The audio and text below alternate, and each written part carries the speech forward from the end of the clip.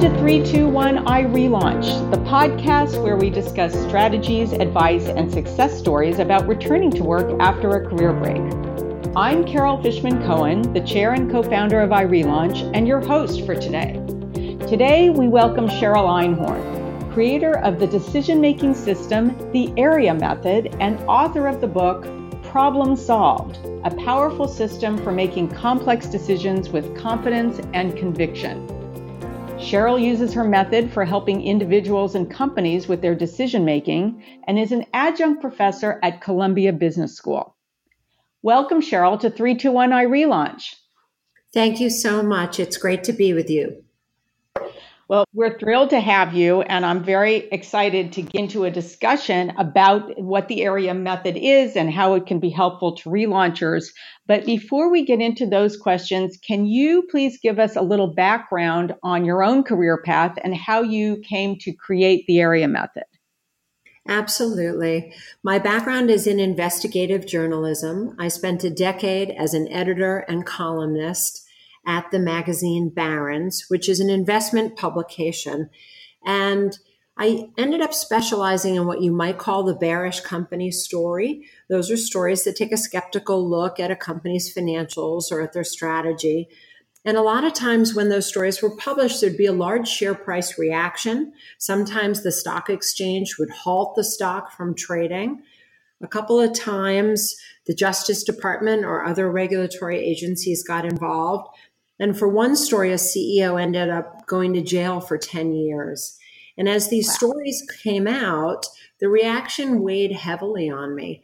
It wasn't just somebody's investment portfolio that might be impacted. It could be somebody's retirement account or somebody's ability to actually get up and go to work at one of these companies in the morning or to buy their products and services. And so I just started to think about how could I have greater confidence and conviction in my own decisions? How could I better understand the incentives and motives of sources who came to me with story ideas or who spoke to me about them?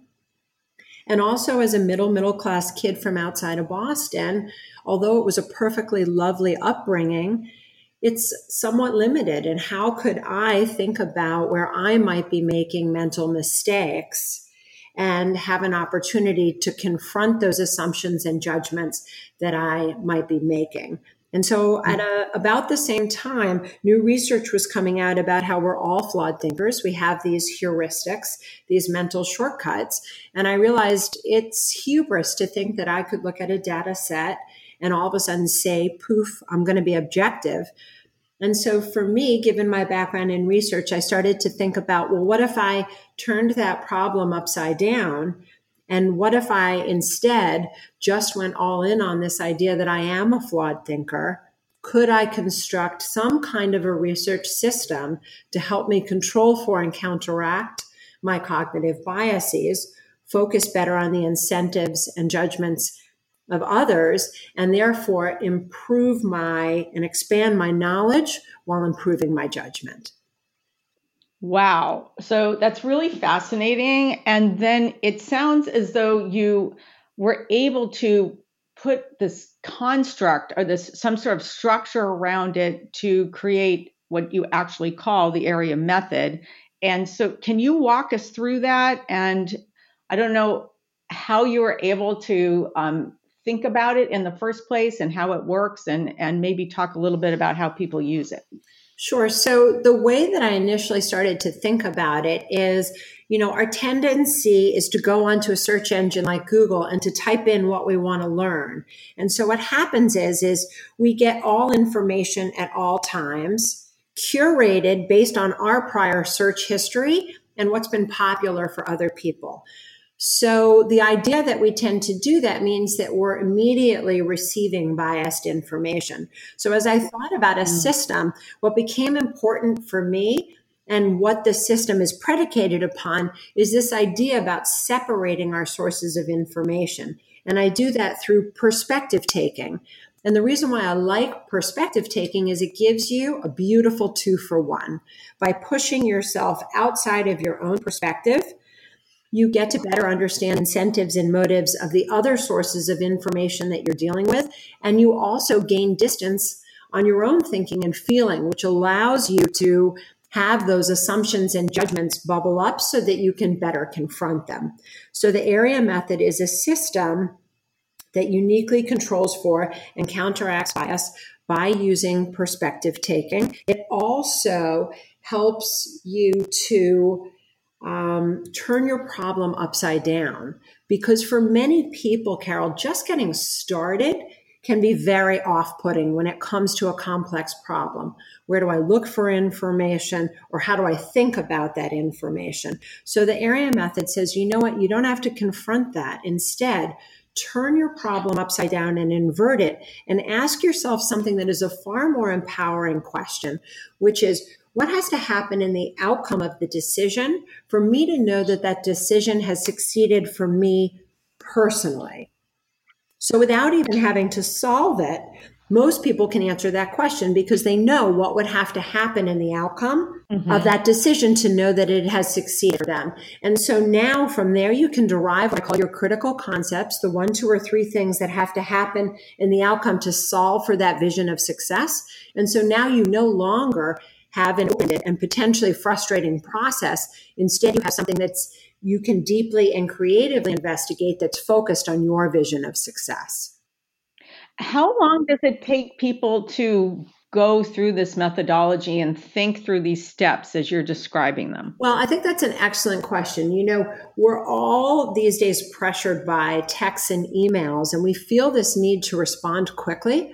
But when you're solving for an important and an uncertain future, your own, you deserve time for thoughtful reflection. And so the methodology builds in what I call cheetah pauses. Why the cheetah? Because her prodigious hunting skill is not her ability to accelerate like a race car. It's actually that she can decelerate up to 9 miles an hour in a single stride. And that builds in agility, flexibility, and maneuverability. So the process in the beginning does ask you to pause and to think about what needs to happen in the outcome for you to know it's successful and to derive these critical concepts, the 1, 2, or 3 things that need to happen in the outcome to solve for that vision. But then from there, the methodology is meant to be like the cheetah, agile and flexible. And anything that you do will increase the rigor into your decision making. Some people could decide that they want to do the whole system, and some people may pick and choose pieces. And so the system has to meet you for the way that you are resource bound, right? What is the time constraint that you have, or the amount of money that you want to spend on solving the problem, and so on. And so it should meet you where you are and move as quickly or as methodically as you choose. Very interesting. And that cheetah analogy also, I've never heard that statistics about the deceleration, and very interesting fact, and I like the way you applied it. Cheryl, I wanted to know if we can explore some examples of the way people apply the AREA method to their decision making. And I remember looking on your website, and I believe I saw something about a prospective college student trying to decide between 2 colleges. Can you tell us about that example? I'd be happy to. So AREA is an acronym for the steps of my decision-making system. Area A is close up on the target of your decision. Area R are sources that are somehow related to the target of your decision. Think about secondary or tertiary sources. Area E is actually 2 pieces. I call them the twin engines of creativity. Exploration is about getting beyond document-based sources to identify good prospects and ask them great questions. So it's interviewing. Area exploitation then turns its lens inward on ourselves as decision makers and gives us some exercises to think about our assumptions against our evidence. And then the final A in AREA is the analysis phase, which cobbles the pieces back together and helps you to come to conviction. So the example that you're referencing is about young Micah, who is thinking about 2 different college options. Micah wants to be a doctor, and so he's deciding between Johns Hopkins, where he has no financial aid, and Pitt, that has offered him some limited financial aid. So in inverting the problem and in thinking about what needs to happen in the outcome of the decision for Micah to succeed, Micah is able to realize that he's very fortunate as the only child of two working parents, that the financial aid issue is actually not the only issue that he needs to solve for. He can actually think about which school would he prefer to go to and which one better suits him. So in Area Absolute, he goes directly to the websites of each of the targets, and his decision is binary, Pitt or Hopkins. Your decision may have more options.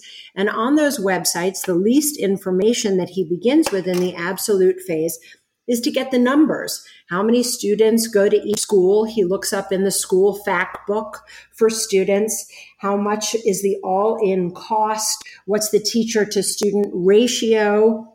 What are the required courses within the pre-med major? In Area Relative, the next concentric circle of the area method, sources that are somehow connected to but not from the decision targets. He looks at secondary and tertiary sources.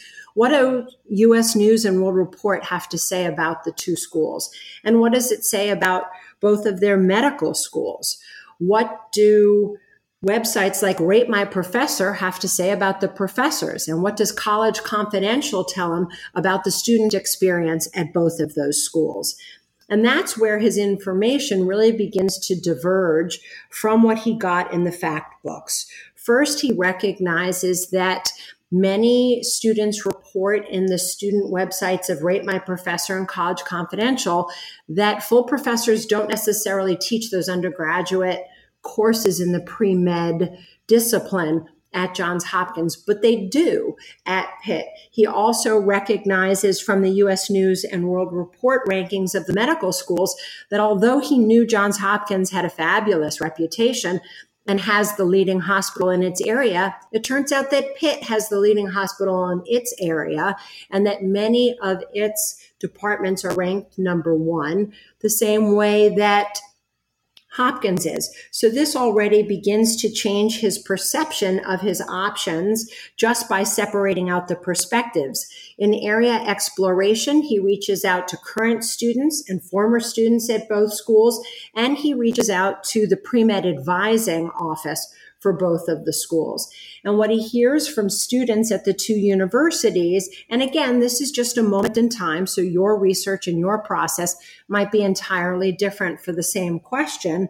He hears that the undergraduate pre-med office at Pitt is available and is very useful in helping students to be able to move through the process successfully, whereas at Hopkins, the office is often just overworked and flooded with the number of pre-med undergraduate students. In area exploitation, he uses the exercises that I provide to help him think about his assumptions against his evidence. And in one of the exercises, he realizes something that entirely reframes his decision problem. He realizes that he's not actually solving for which college to go to, but instead he's solving for which college is actually going to help me be able to get through the pre-med rigorous courses successfully so that I can actually reach my dream of going to medical school. This drives him back into an earlier part of the process to really focus more on this question of the undergraduate pre-med advising office. I find that so many people in exploitation end up understanding their critical concepts differently and their decision problem, so that when he finally gets to the analysis phase, Micah does one more exercise that actually helps him picture before he comes to conviction, how might this decision fail? I've gone through the process, but how could it still not work out for me? And what he recognizes is that even in identifying that the undergraduate pre-med office is critical, that it has to be something where he can actually take advantage of it. And so how could he make that connection and ensure that he's going to be able to use it to his best advantage? And so in the final analysis, he actually comes to the unexpected decision, which is that he chooses to go to Pitt. He reaches out to the pre-med office at the time that he accepts the school. He lets them know that they're coming, and he asks him, if he can set up a meeting with them for when he arrives to make sure that he has direct face-to-face contact with somebody who's going to help him get through such a large university and such a rigorous program. Mm-hmm. So that's one example of how someone used the area method. Very interesting. Great example. I just want to remind our listeners, anyone who's tuning in right now, that you are listening to 321 I Relaunch, the podcast where we discuss strategies, advice, and success stories about returning to work after a career break. And I'm here with Cheryl Einhorn, who was talking about the AREA method. A methodology is a decision-making system for helping individuals and companies with their decision making. So Cheryl, can you talk about any other examples that might be specifically relevant to relaunchers, either people who are very early stage, who are currently in their careers and thinking about whether to go on career break or not, or those who are already well into their career breaks and are thinking about when and whether to return to work? Sure. If we take somebody who's thinking about returning to work in particular, I think AREA works really nicely in that instance, because AREA is really built on this collaborative backbone, right? The idea of the perspective taking is that we're not just solving for ourselves, and that decision making has often been historically something that has been very siloed.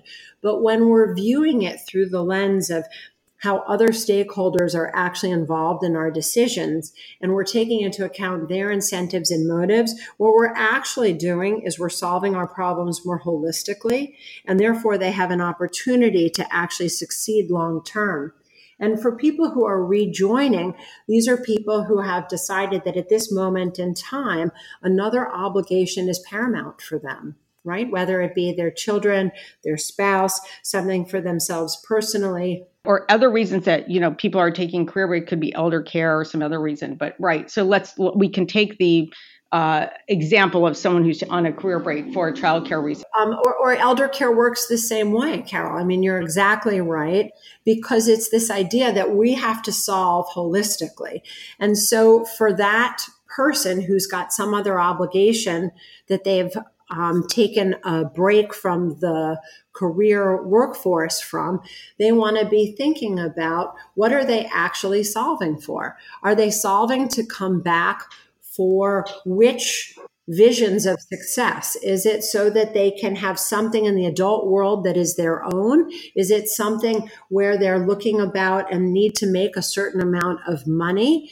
Or is it some other reason that is bringing them back to the workforce? And so by identifying that vision of success and then deriving from there the critical concepts, the 1, 2, or 3 things that have to happen to get to that picture of success, they can then think about how they actually want to define what their targets are, right? If it's careers that they've already been in before, or if maybe they need to go back to school to make a bridge to give them new skills and also present them with new recruiting opportunities. And they can think about how these things fit into the broader context in the relative phase.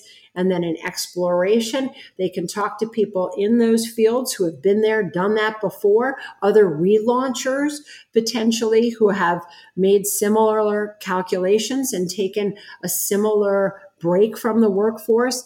And then in exploitation, they can really sit down with these exercises that I've learned from experts in other fields like journalism and medicine and the intelligence community to really sort of better confront their assumptions with evidence.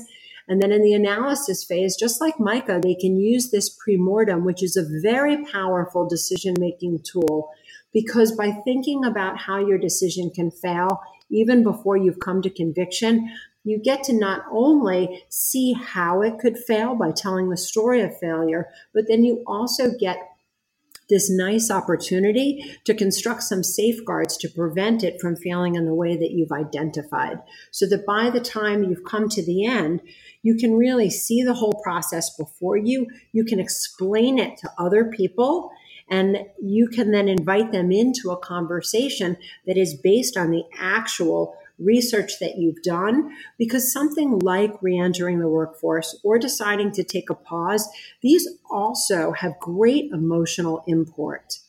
And sometimes that can not only cloud our decision making, but it can cloud our conversations with other people. And so being able to show them how you've gone through a thoughtful due diligence process and the steps that you've taken, where you've also tried to consider it from the vantage point of the other stakeholders, really allows you to have something that can give you a more rational conversation about something that you've identified as important to your future well-being. Right. Well, that is a very good summary of thinking about how to apply the area method, the decision-making system, to the specific case of the relauncher. We are getting close to running out of time, Cheryl. And before we finish up, I want to talk to you a little bit about your work as an adjunct professor at Columbia Business School. Can you talk to us a little bit about your work there? Yes, I teach the area method there. The main class that I teach these days is called Advanced Investment Research. And I have a new book that's going to be coming out in January called Investing in Financial Research, a decision-making system for better results.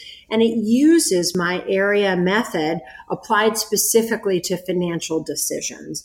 And that's because financial decisions have an import and a lexicon that's all their own.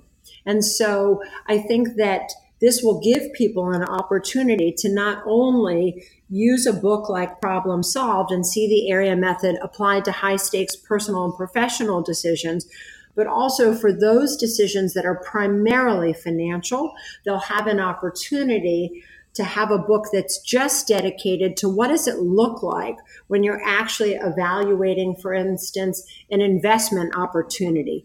And it uses some of the examples of my students over the years who are doing just that in class. Wow, I'm glad I asked you that question. I'm very interested to hear about the new book. Can you say the title of the book one more time and when it's coming out, Cheryl? It's called Investing in Financial Research, a decision-making system for better results, and it is going to come out in January. You know, that topic is equally relevant to relaunchers because, of course, the financial piece is such a critical piece in many of our decision-making processes. Those of us who are on career break, when we're trying to think about how long we should be on career break and what the pressures are on us near term and longer term in terms of finances and the factor. And that can be a huge factor in decision-making around career breaks. So that's something I know that I will be on the lookout for, and I'm sure it will be relevant to many in our audience. Cheryl, I want to close by asking you the question that we ask all of our podcast guests, and that is, what is your top piece of advice for our relauncher audience, even if it's something that we've already talked about in our conversation today? I really think that it's hard for people when they're faced with a complex decision to really spend time thinking about what actually is success for them. I think if you can identify that question, you can really get yourself started, because it's that first step, Carol, that I really find so many people getting stuck on. They say that they want to go back, or they want to switch careers, or they're thinking about taking a break, but they haven't really said to themselves, what is it that I need to have happen in the outcome of this decision to know that it succeeded for me personally? And I think doing that is so empowering. We recognize at that moment that the only thing that we truly have control over in our lives are our choices. So if we could ever truly master decision making, we can not only get closer to our goals, but we could really get closer to our dreams.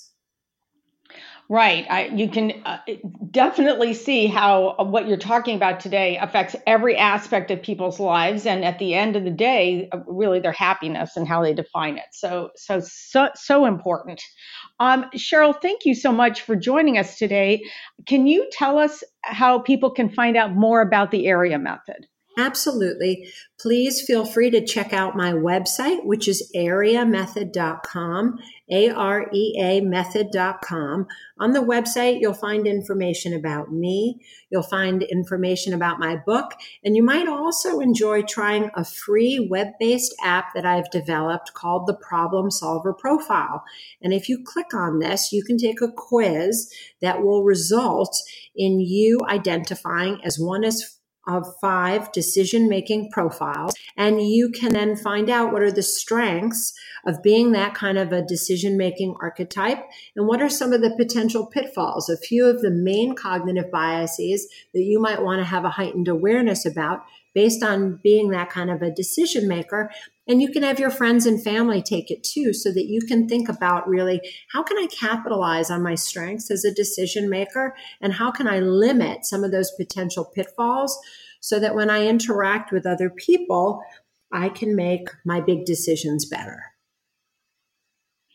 Thank you. That sounds like a tool that can be very useful to our audience. Thank you so much, Cheryl, for speaking with us today. Thank you, Carol. It's been a pleasure. You've been listening to 321 I Relaunch, the podcast where we discuss strategies, advice, and success stories about returning to work after a career break. I'm Carol Fishman Cohen, chair and co-founder of I Relaunch and your host. For more information about I Relaunch, go to irelaunch.com. And if you like this podcast, be sure to rate it on iTunes and your favorite podcast platform. And be sure to share this podcast with a friend on Facebook, Twitter, and other social media. Thanks for joining us.